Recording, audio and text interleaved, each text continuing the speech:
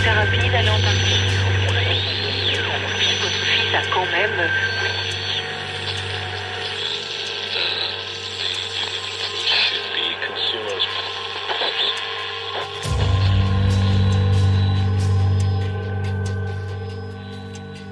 Welcome.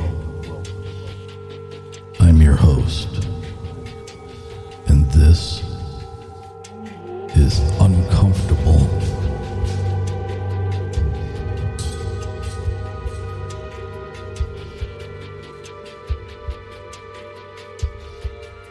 I'm very excited to bring to you tonight's guest. But before we get into that, I want to take a moment and deliver on a promise made. Last week, I asked that if you enjoy the show, to please visit iTunes and leave a 5-star rating and review. Many of you did just that. So here is an uncomfortable shout out to MDLM 1984, Jimbo 55543, E.G. Holquin, and Big Dog Ladislaw. Message received, my brother. Thank you for the support and the encouraging words. Keep sharing the show with others. The response over the past few weeks has been humbling. Lastly, a huge thank you to Shannon LeGros and her podcast Into the Fray for featuring my guest John and I. If my listeners haven't yet, go check out her ITF episode 284 and give her some uncomfortable love. If you've discovered us through Into the Fray, stick around. We've got some big plans moving forward. You can like us on Facebook, follow us on Twitter and Instagram, all at Uncomfortable Podcast. And remember to submit your experiences to contact.uncomfortable@gmail.com. Now, tonight's guest. He's authored more than a dozen books. He's acted as a consultant on an A&E Network paranormal TV series. He's an artist in his own right, a sought-after public speaker, a college lecturer on the dark subcultures, the grand and great-grandson of a Mason.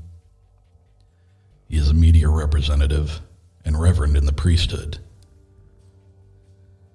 The priesthood of the Church of Satan. Mr. Eric Vernor. Eric, welcome to the show. Yeah, thank you, sir. It's a pleasure to be your guest. It's a pleasure to have you on. I've been looking forward to this for some time, and it's taken me a while to get to you, but I finally got you. So, welcome to Uncomfortable. Well, I hope I'm not disappointingly boring. I'm sure you won't be. It'll be fine. So listen, looking into you and the things that you've got your hands into, I just touched on a few of them there at the opening, but wow, man, you're a busy guy. Yeah. One of my friends, co-author on several books, mentioned to me today when he asked me how I was, and I said I was off work a couple of days of my day job where I work on firearms at a local shop. And, he's like, well, what have you been up to? And I said, well, I'm still working on the Blood Moon Rising, the history of the werewolf, and, working on a program book for a horror con I have coming up in October, and, building a new black dresser for my bedroom and, getting ready for a radio interview. And he's like, so you don't really have a day off, do you? And I said, well, if you look at it that way, no, I never have a day off. Well, sometimes that's the best. Sometimes it's better to stay busy because then you never realize when you get tired. Yeah. I mean, I keep saying I'm going to slow down and write less books and paint less, but then I get an idea, and I have 4 other books to put out this year and 5 for next year, and then I'll be at 50 books at 51, I think. I kind of lose track of how many titles I really have out there. I've not sat down and tried to figure it out. Now, you have a very interesting former pen name, And when you were first introduced to me by my first guest on Uncomfortable, he referred to you as Corvus Nocturnum. Yeah, and older fans of mine will recognize that name because I did write under it from 2005 up till, probably about 5-6 years ago, I want to say. And the interesting story behind that is I wanted something to stand out a little bit, and I was on, and brace yourself for this reveals my age, AOL chat rooms were in existence back in the early days. And I wanted the people to feel like I fit in, that they would talk to me, because my very first book, it was in interview format and a lot of history in each chapter. It was called Embracing the Darkness, Understanding Dark Subcultures. And I've since put out a sequel, basically a reprint with extra new material, where I wanted to know goths, witches, Satanists, BDSM, the tattooed piercing, culture, all the different weird, subcultures, inhabitants of them. What was their history? What was their personal stories? Why did they get into it? What was it really? What was it not? So me diving into that, having the online screen name of Corvus Nocturnum, which basically means night raven, which I thought was kind of cool. It is. It just kind of clicked at the time, and people liked it, and that's how they knew me, through my screen name. So I decided to use that on the cover of my first couple books, and it kind of spread. And, I got a bit of a reputation, self-publishing, and then later developing out of that one book a few other titles, and I brought on other authors, and now it's grown to, from 2005 to now, 16 years later, Dark Moon Press, and we've got everything from occult, paranormal, new age, self-help, herbalism, sci-fi, fantasy, vampire, horror-related stuff. I mean, you shake a stick at it, and I'm printing it now, and that's not how I started out. Wow. You're a one-man media machine. Yeah, I enjoy making covers more than anything, and formatting, just compiling the books is kind of a tedious task that I just kind of churn out now. But, I still write quite a bit, like I said, 4 or 5 titles a year of my own. And the topics range from self-improvement, such as the book Power, How to Get It, How to Keep It, that I just released last month, which is nearly 500 pages accumulated of everything from changing your mindset to wealth building after eliminating debt, activating your ambition, getting out of your own way, time management, things like that. And then I'm, like I said, hopping back into Blood Moon Rising, the history of werewolves, because I did really well a couple of years ago with World History of Vampires.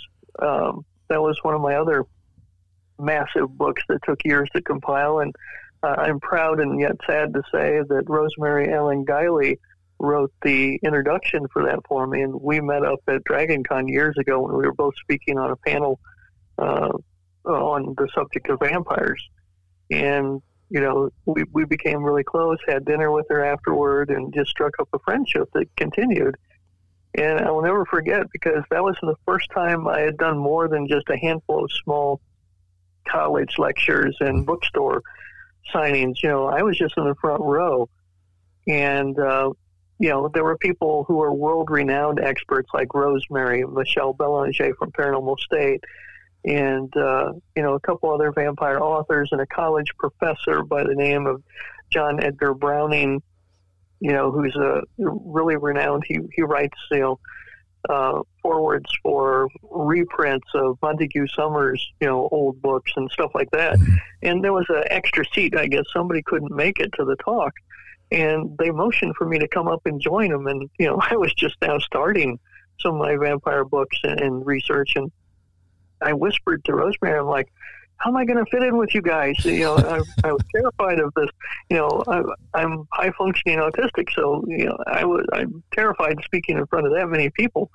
And they're like, "Oh, you're going to be fine." They both, patted me on the back, and I was sitting there, and just after a while, it was just a conversation of what we all knew about history and folklore of vampires, and the audience was eating it up. And after the thing was over, I was like, "Wow, that was really cool. That was fun." And I look out in the audience, and everybody's enjoying it. I'm like, "Geez, there's like 200 people here staring at us." Wow.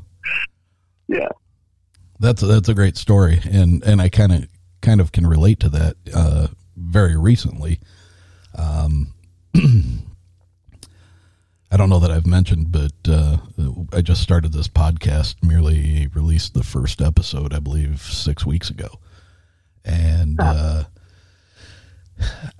was fortunate enough to get a firsthand account of a Sasquatch encounter.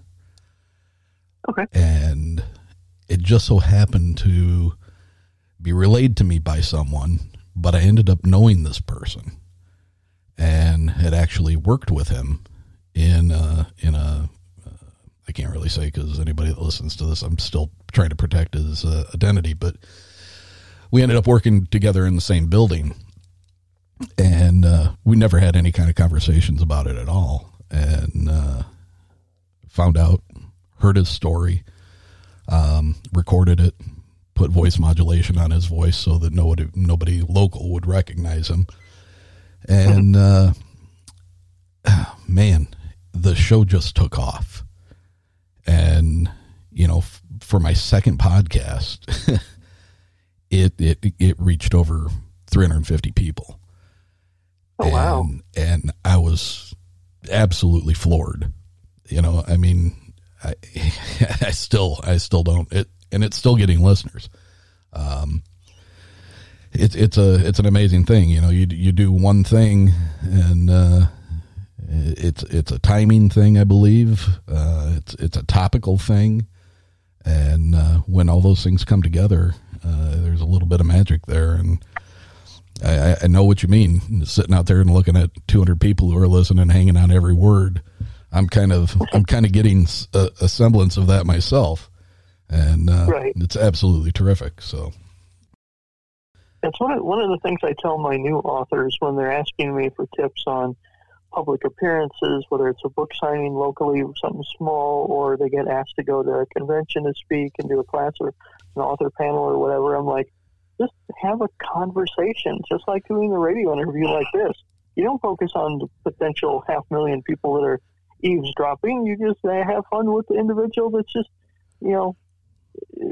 sharing stories with, Exactly. And I think if you can get to that point where you can just look at it as having a conversation instead of something that's going to be heard by hundreds or thousands of people, it makes it first of all, it makes it for a more intimate conversation, and right. And much more comfortable for both parties. So correct. I mean, yeah. I'm already super comfortable talking to you, and we've been on for 3 minutes, so well, maybe 10 minutes, but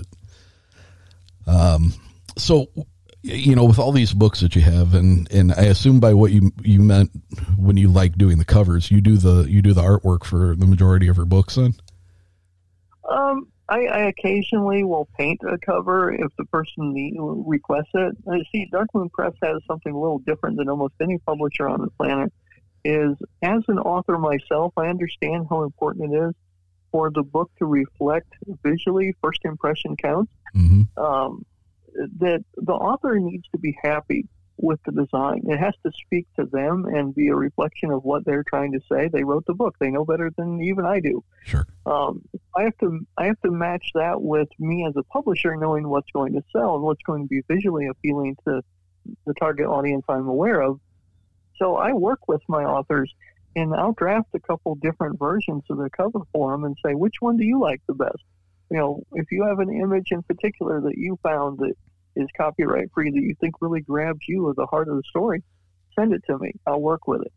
And most publishers are like, okay, thanks for the manuscript. A year later, they give them the contract and say they're going to put it out there, and it takes time to edit and put it together.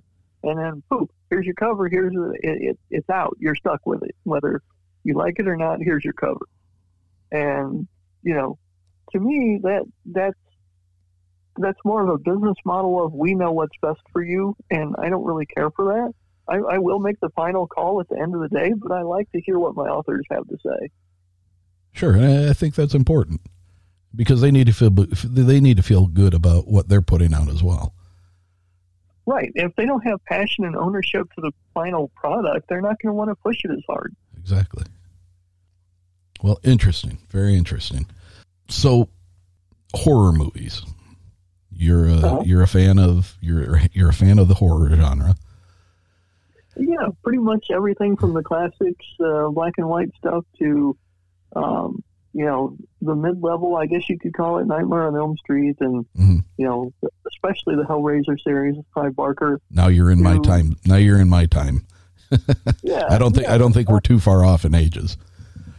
Well, I'll be 50 in May, so that tells you something. Well, I'll be 56 next month, so we're not too far off. But I like growing up, The Devil's Reign with William Shatner, I believe, was in it. Ernest Borgnine. Right. Race with the Devil, Peter Fonda, and the girl that used to be in MASH. I don't remember her name offhand. Great movies. I mean, by today's standards, not so great. I mean, they haven't aged well.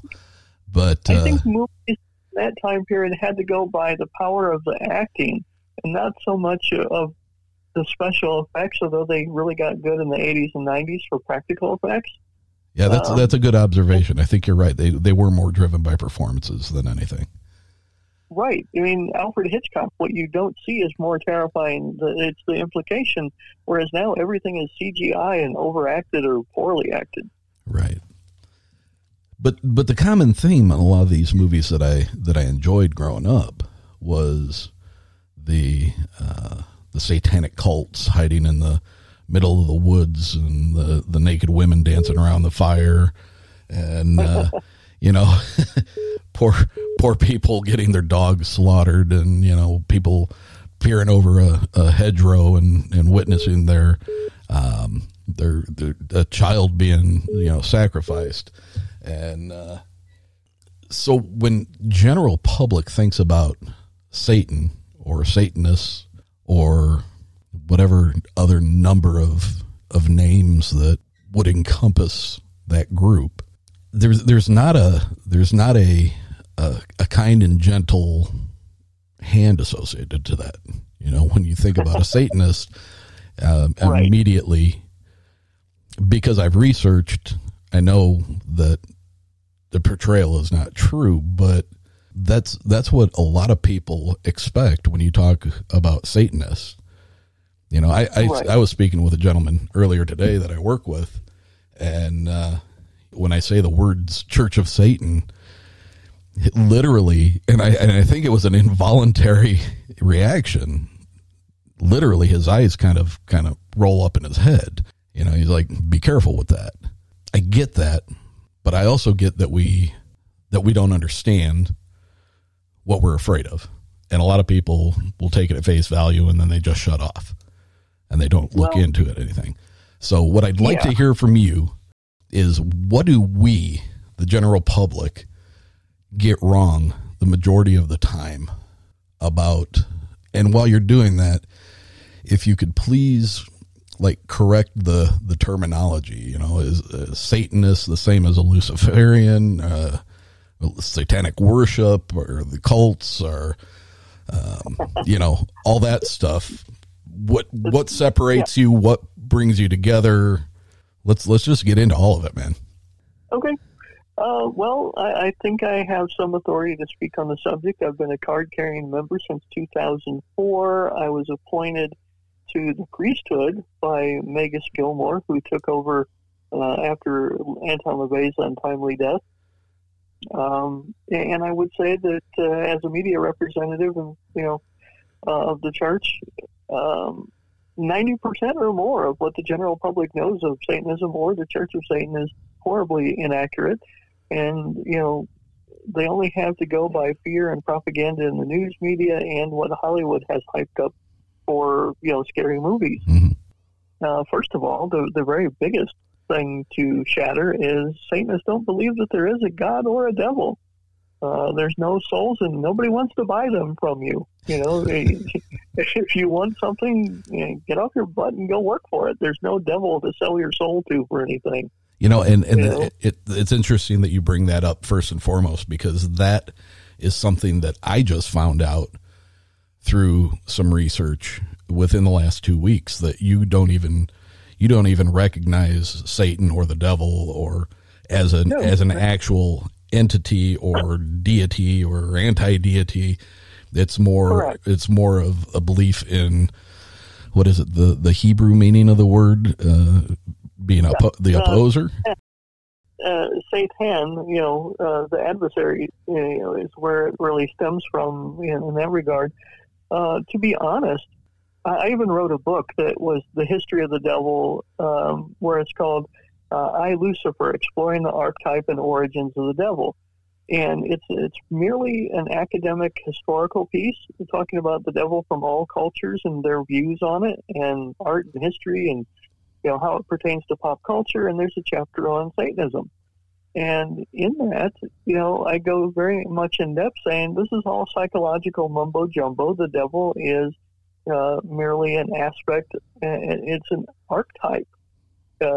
Just like a witch and the boogeyman and Santa Claus and everything else, the devil is nothing more than fiction made up by Christians and other religions that want to have a bad guy, a boogeyman, to blame everybody's so-called sins on. They don't want to take accountability for their own actions, so they got to blame it on something external. I mean, that's the cold, hard truth. And the reason why Anton LaVey came up with Church of Satan is he wanted something to tweak people on the nose, and how people get things wrong and they're so horrified by the name of the church. He did that on purpose because he wanted to have it be as a filtration test.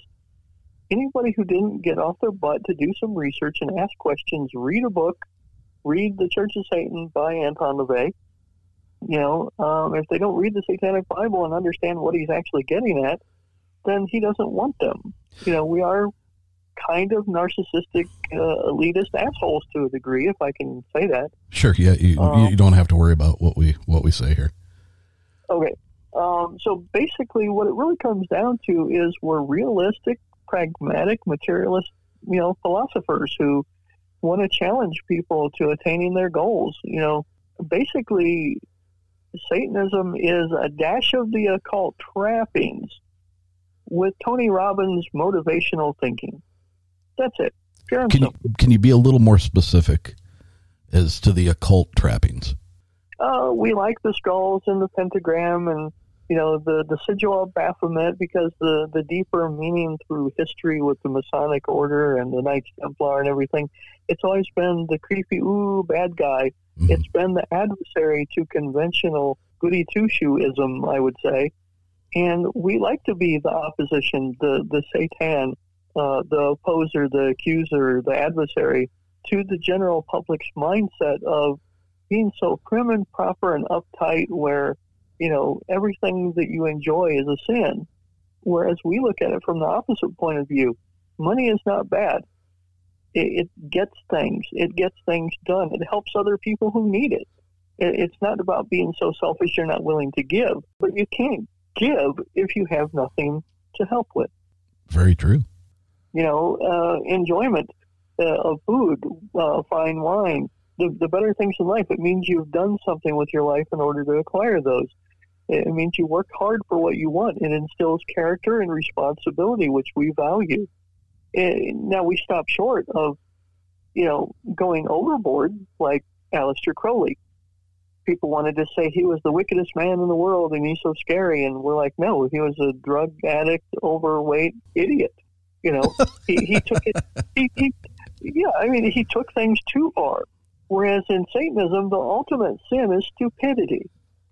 So if you overindulge, you're going to have to face the consequences. Again, one of LaVey's famous sayings is responsibility to the responsible. Enjoy your life to the fullest as an Epicurean, but not as an overly indulgent hedonist. There are consequences for our actions. Yeah, definitely there are. Now, to your other question, and I know I can't answer every thing possible in just a half hour. But as far as the temple of Satan, and anything else out there that says, I'm the temple of this, I'm the church of that, and add whatever, trappings and poobah, whatever on the end, we don't like the atheistic Satanists because they're the complete opposite of us. They're basically backwards Christians who say, I'm going to worship the devil. And that's not at all what the Church of Satan is about. Correct. They are a complete antithesis of us. And for the ones out there who like to say, well, I'm an atheistic Satanist and, I follow all the things that LaVey said except the devil's real. I'm like, well, how can you follow 90% of what he says and yet have an entity that takes away the power of yourself being the primary motivator of your existence? So, in my opinion, the groups like the Temple of Set, who branched away from LaVey when Michael Aquino and LaVey had a falling out in the 70s, 80s, or the modern, Temple of Satan or whatever they want to call themselves, these different other groups, there's hundreds of them. They like to be in the news, they like to be social justice warriors and pick up a cause, and Satanism is about the individual. It's not about the masses. If you want to do something for the masses, start with yourself. Make a better person out of yourself and be an example for others to follow. That's how you change the world, not by rubbing it in the faces of Christians and other religions saying, we're going to put our stuff in your school, in your government, in your face, and be on the news all the time in our goofy outfits and desecrating graves just to get attention. Or we're going to put a Baphomet statue in your courtyard lawn. That isn't Satanism. That's just the antics of somebody like, a modern Marilyn Manson who wants the attention for themselves. Interesting. Okay, so according to you don't believe in the devil, you don't believe in God.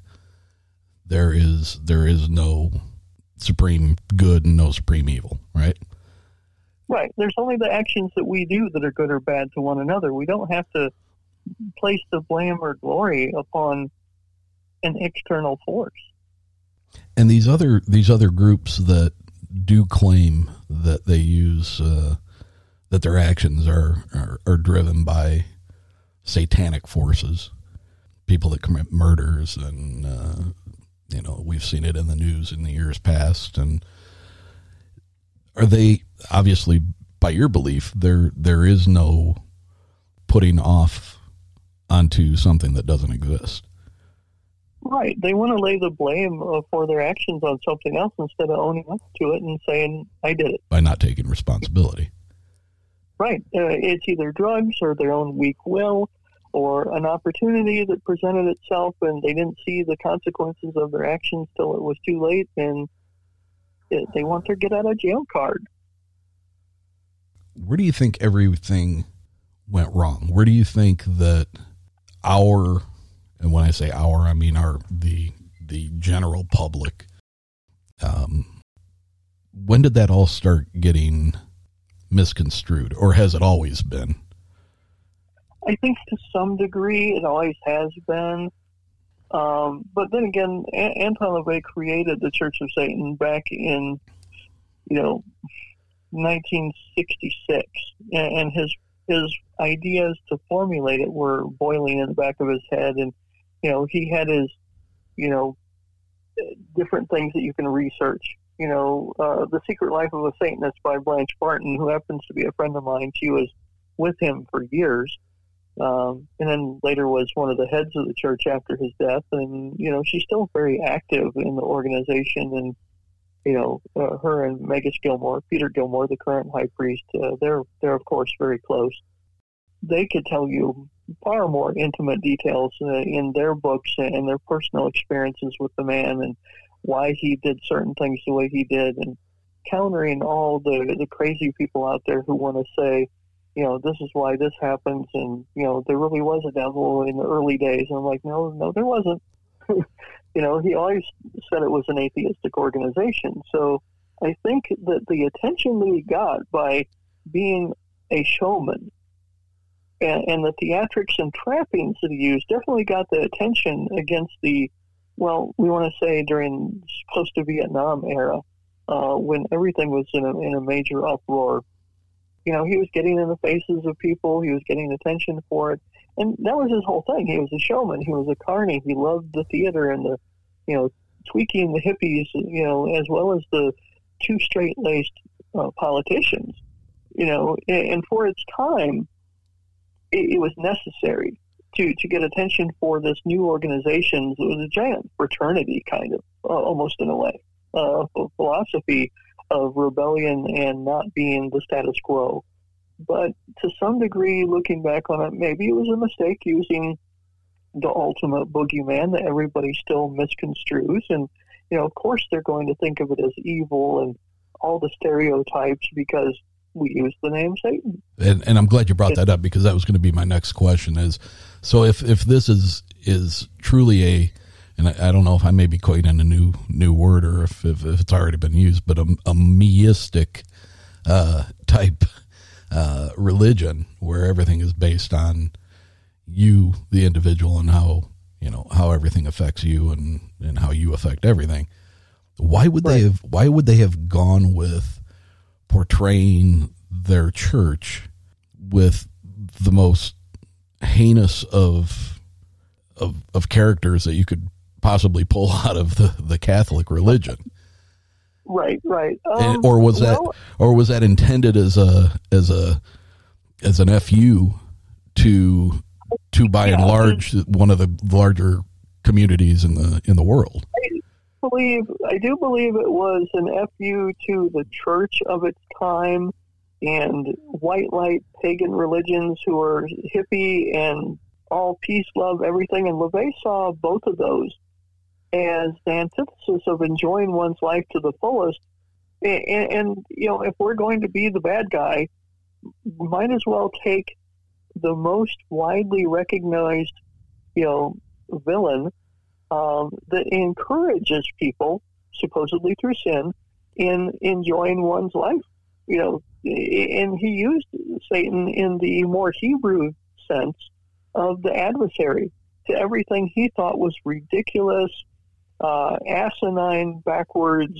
Don't enjoy yourself. Your reward is in the afterlife. And he says, no, when you're dead, you're dead. There is no soul. There is no afterlife. So enjoy yourself in the here and now. So to get attention for this idea and philosophy that was more in keeping with the decadent and romantic era writers, artists, like Baudelaire and Oscar Wilde and people of the Hellfire Club era, where they were indulgent and through these great lavish parties and they were wealthy and, they dabbled in the occult. LaVey had a liking for that mentality, but he also mirrored it with Rand and Thomas Paine and Mark Twain's philosophies. The practical, tweak people in the nose with too much truth kind of thing. This is the pragmatic, harsh reality of cause and effect, law of the jungle, man will survive through wit, cunning, and anything else. And, he put those aspects and melded it all together. So it truly became an organization, and he used the word church, basically to let people know that they were a unity of people, a dark cabal, maybe, of powerful individuals, because we have everybody from big business, entertainers, politicians, military, artists, name one industry or profession, we have it. I've met over 100 members individually and in a group at the Washington, D.C. when we had our 50th anniversary bash. All the hierarchy were invited. And, that's where I met Blanche for the first time and became friends with Peter and Peggy, and they invited me to the Black House to get my reverendship on Walpurgisnacht in April, actually coming up end of this month. It'll be, I want to say 8 years now since I was appointed. Really? Yeah, so I've gotten to know the hierarchy and the members of the so-called Council of Nine, everybody who does a little digging on the history of the church. They're basically the older superiors that have been around since the founding.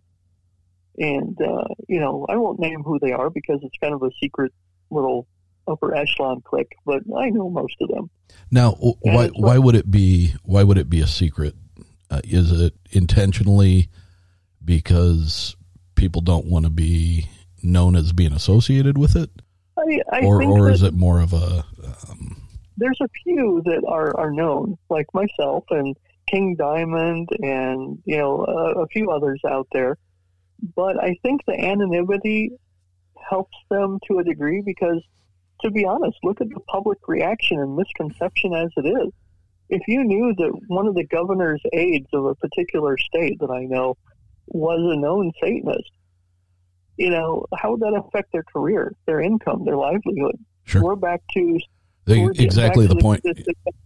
Yeah, exactly the point that I'm getting at.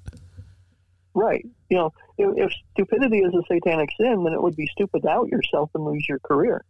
When you go back in just a short period of time and you start hearing on any number of podcasts that deal with conspiracy theories and this child-eating cabal of government officials that, have these satanic rituals, and they eat children and they abuse children and all that, and then you have the supposed emails from Hillary Clinton's unsecured server that references Baphomet and different things like that in the headings. Am I to deduce from that there is some kind of truth to those? Well, let me put a few things to rest. I actually spoke to a retired FBI agent by the name of Kenneth Lanning, who some of you might remember him as being one of the head investigators, a Catholic no less, during the satanic panic era of the 80s into the 90s, mm-hmm. when the book Michelle Remembers and a few others were coming out, when people were saying the exact same thing, that Satan is kidnapping our children and, at daycare centers and doing all these horrible things. Kenneth Lanning actually went into it as an agent profiling, thinking that he would expose this and dig deeper into it. But the more he got involved with the Anton LaVey and other members, he realized that there's not one member among us who's ever been convicted of a crime. The more he got to know what the philosophy really was, he's like, well, you guys wouldn't harm an animal or a child. It's even part of the Satanic Bible. It's literally one of the rules of the earth and the satanic sins is do not harm animals unless it's for food, and do not harm children. And the reason for that is LaVey had a lot of animals. A lot of children. I'm glad you didn't say, and don't harm children unless it's for food. No, but seeing the way some people raise their kids to be little animals, I can see why some animals eat their young. I will agree with that 100%. Yeah, but LaVey loved animals and children, and his whole point with that is they're young and innocent and don't have the same stupidity, hatred, and vile destruction of everything around them the way adults do. They haven't had a chance to grow up to be assholes.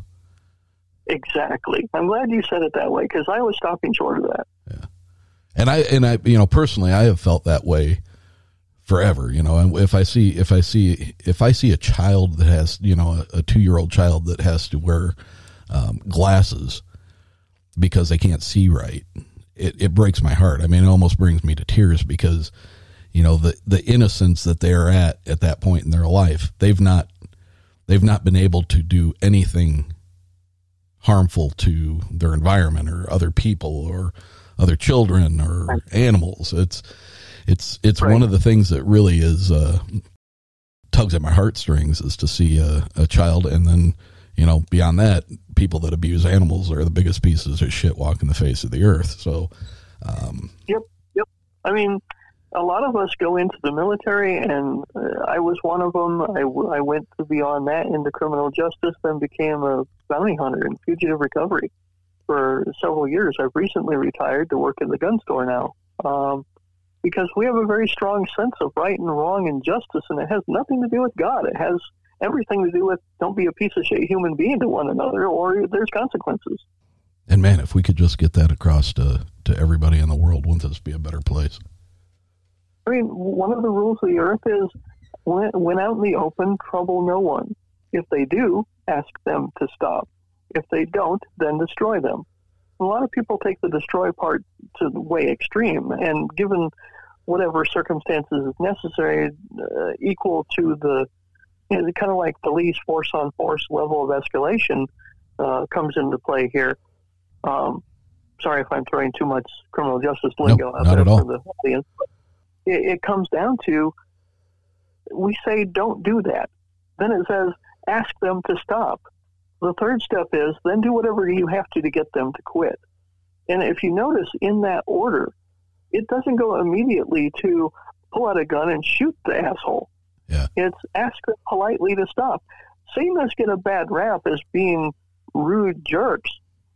Yes, we are elitists. We do know we're better than other people because we try harder to be better people than other people. But we're polite until we... You remember the old quote in Roadhouse? I do. That's exactly what I was thinking of. Yeah, be nice until it's time not to be nice. That's exactly And I actually was a bouncer back in the day.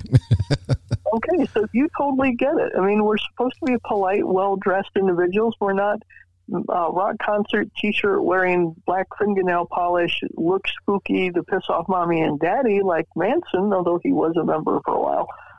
We're more often in dark, nice suits and well-behaved ladies and gentlemen because we understand power and wealth are only acquired by fitting into society and being polite but ruthless when necessary. We're very Machiavellian when it comes to things like that. Okay, I have to ask this question because having been born and raised Catholic, not currently practicing, but still spiritual, one would believe that what we were or are taught is that the devil is all about lying. He's all about telling deceptive truths. If you all the things that you've stated to me that, to cause no harm and all that, if it was, what would you say to somebody if you're presented with, well, isn't that exactly what the devil would tell us? Oh, are you alluding to Charles Baudelaire, I believe it was, who said the greatest trick the devil ever did was make you think he didn't exist? Somewhat, yes. Well, people can believe what they want. They can buy the Satanic Bible and interview people more connected and higher up than me. But I'll tell you like this.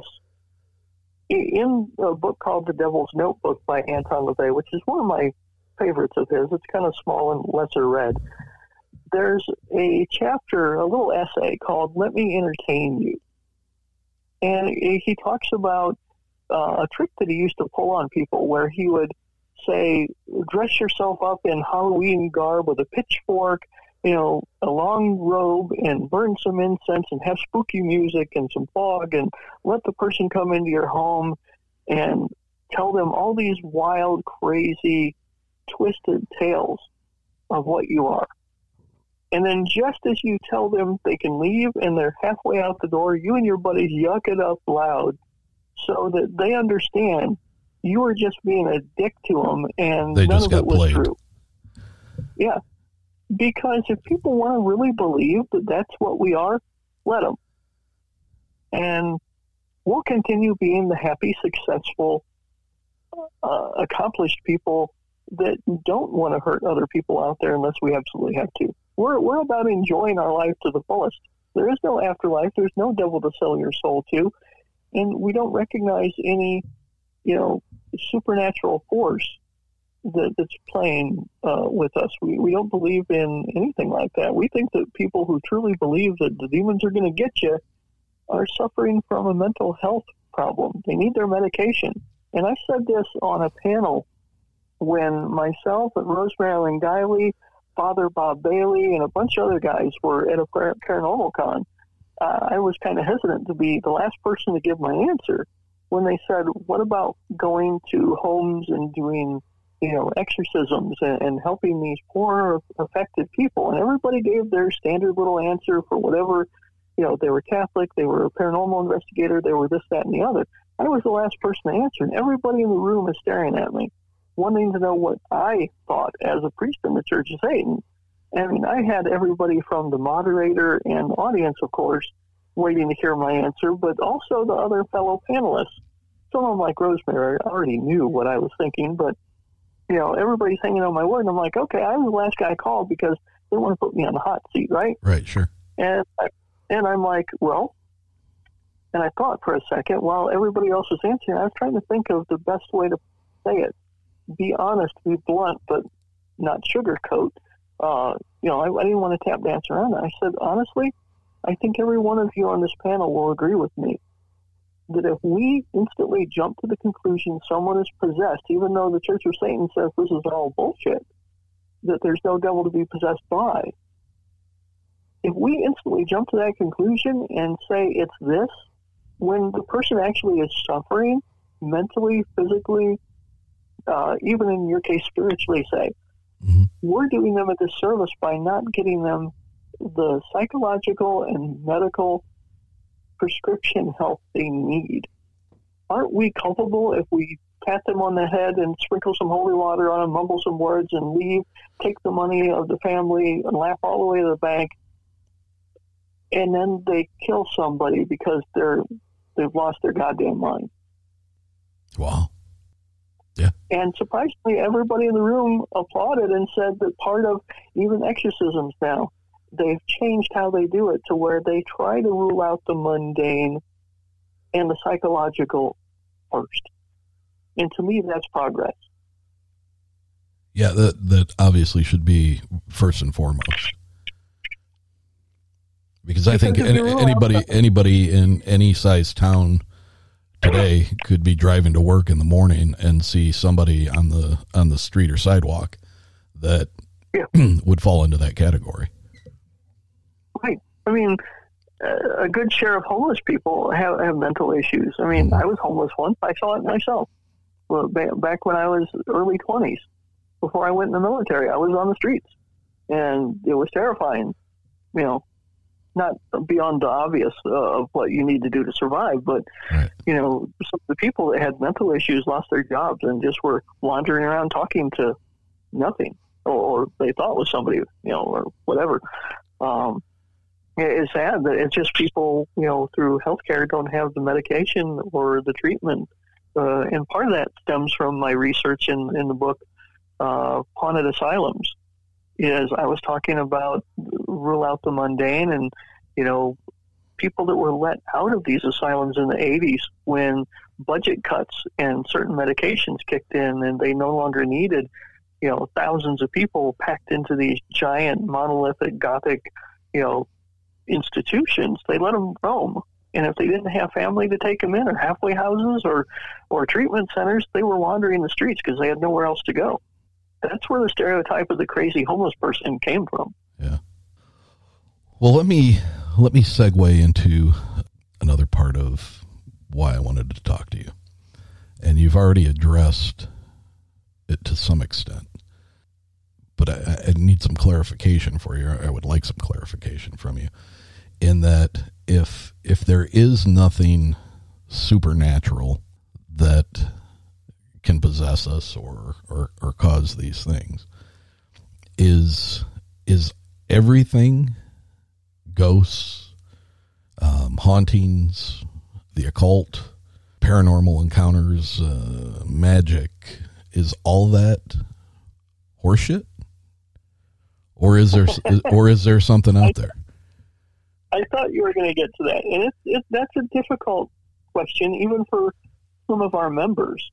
Our paranormal enthusiasts, we love the history, we love the spooky places because the architecture, the stories, or how connected it is to horror films, all that on the surface. But I'll give you a twofold response, and I hope it isn't contradictory. And we don't care if it is. like Einstein says, energy is neither created nor destroyed. It just simply changes forms, to paraphrase his thinking. Yep. So on a scientific point of view, we don't know what happens to the life force. I mean, obviously, given our ages, we've been to funerals. We see people lying in a coffin that was once someone we knew. And even beyond the look of the person being different because of what they have to do, it doesn't feel like them, that spark, that essence of who they were. Right, there's something missing, yeah. Yeah. And I believe that is an aspect of what other people would call their soul, their spirit is no longer there. And I would say that is the energy of excitement and the very literal energy, the atoms and everything that makes someone alive, that's dissipated. Now, does that form take another aspect? Is that residual, I guess you would say, echo of who they were linger? In I believe it was William Shatner or someone that was a host of a Strange and Unusual type show where he was talking about in an Old West abandoned town, there were sounds like clinking pool balls and voices and conversation and music going on. And it turned out when they deeply investigated scientifically, there was so much lead in the paint and something to do with the atmosphere that at certain peak times you could hear those sounds. It was almost as if like a tape recording. A recording, yeah. It was just playing it back. Now that might be part of it, but for the places that aren't like that, I'm just as curious of a skeptic and wanting to know answers, just like every other paranormal investigator. It's why I've written books on the topic and done some investigations like a few of our other members. We look at it from a scientific point of view, that everything that people want to say through religion or superstitious fear of man's, primal fear nature, things that go bump in the dark. We didn't used to know what fire was or lightning or, everything else. But later there was a scientific explanation. Maybe we're just ages and ages away from figuring out what that is. And we want to know too. But we don't believe that it's Grandma Bessie trying to give us a message with the Ouija board. Because the other side of the answer officially from the Church of Satan, and I had this conversation with High Priest Gilmore right before I did a consult to appear on Satan's Soldier episode of Paranormal State. I said, how do I answer this? I know what I think, and I know my personal opinions, but how do I answer this on camera? It didn't show up on the episode. Ryan Veal called me the night before the show aired, and he's like, we had to put it on ANE.com on a clip, and that 5-minute segment with him interviewing me actually stayed up there for years. But, I told him at the time, officially from the Church of Satan, we don't believe that there is a paranormal afterlife or ghosts that are literal conscious entities of who we knew, but it is a residual echo, like I explained from the other Old West example, or something that remains behind of their essence. That's as close as the Church of Satan is going to say about anything, otherworldly. It's more based on science and psychology of something that's remnant. So what about the occult? What about conjuring, demons and magic? Is that just another big bag of nope? I would say that the whole demons thing is a big bag of nope, because if there's no devil, there can be no minions. Right. Poltergeist and things like that's a weird phenomenon that I'm not sure how to explain other than... But poltergeist experiences have been, in some form, tied to young kids who are getting into the time of life where they start getting the hormonal changes and stuff like that. Right. So that could be some sort of a psychokinetic or disturbance or something of that.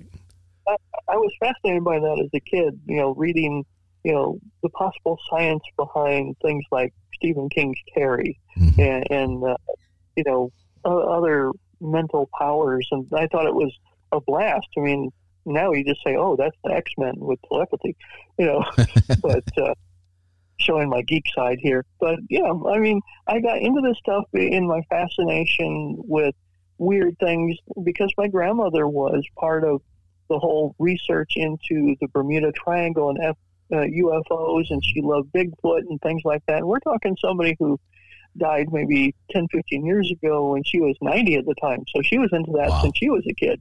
This is not new. Right. I grew up with someone who loved the spooky, weird stuff. And my grandfather was, a Freemason, and his father was too. So the occult trappings and secret societies is in my nature. But I was more practical, pragmatic than like horror stuff. So the Church of Satan, to me, once I learned what it really was, kind of was a natural fit. Mm-hmm. But I kind of downplayed it over the last 5 years because I don't want people to just see me as, it's also why I dropped the pen name Corvus Nocturnum. I wanted people to treat me serious. Mm-hmm. And so I started writing under E.R. Vernor because I wanted to be an academic and somebody that, even though I had spooky topics, I approached it from a rational, academic, historical point of view and threw in interviews and, stories of what other people said took place here that I personally don't believe in, but I felt it fair as a researcher to include it. That's how I explain to people that are like, well, if you're such an atheist and skeptic, then how can you crank out books on, all these topics that you don't fully believe in? Well, just because I don't believe every aspect of it doesn't mean I'm not fascinated by the history, the folklore, the pop culture, and the psychological implication of people in general. To me, the topics of being spooky and all that, that's still cool stuff. Yeah, that's the icing on top. And that's what got me into, since I've done so many conventions as a speaker and made so many friends over the years, that's how I started up my own convention here in Fort Wayne for October. Is I basically pulled out my collection of it, literally a shoebox under my bed full of business cards of vendors and stars and their agents and, all these different people I'd met over the years. And I started calling them saying, hey, if I, wanted to put something together, would you come? And they said, yes. And before we get off the show tonight, I'd like to have you stay on the line once I close up because I do want to get some information on that October show. Sure. So I was like, I went to my city officials. We have an annual zombie walk, and I think we're into the 14th year where like 10,000 people go a couple blocks, and, it stops at the Grand Lane Center, a convention center with the Hilton built in.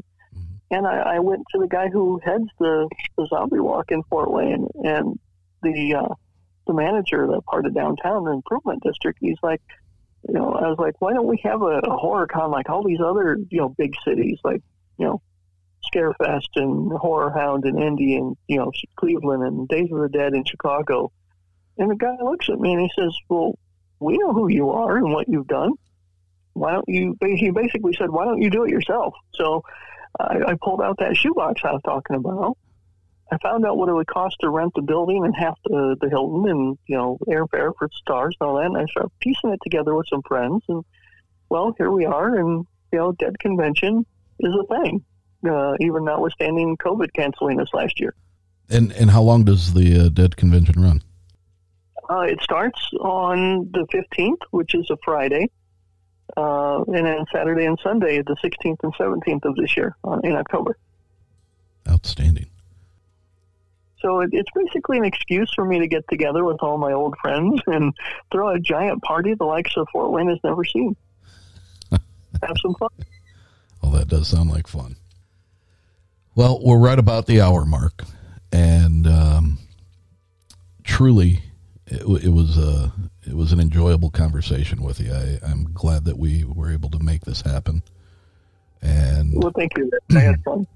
It was somewhat enlightening to me, although I had already known some of what your answers were going to be based on some recent investigation of my own. And I think we accomplished what I wanted to. And that's not That's not to be a promotion of this lifestyle or in any way, shape, or form try to convince anybody that it should be for them or not be for them. Just simply a good, honest-hearted conversation between two guys talking about this topic and the misconceptions that have followed it for basically forever. So I appreciate your candor and your honesty.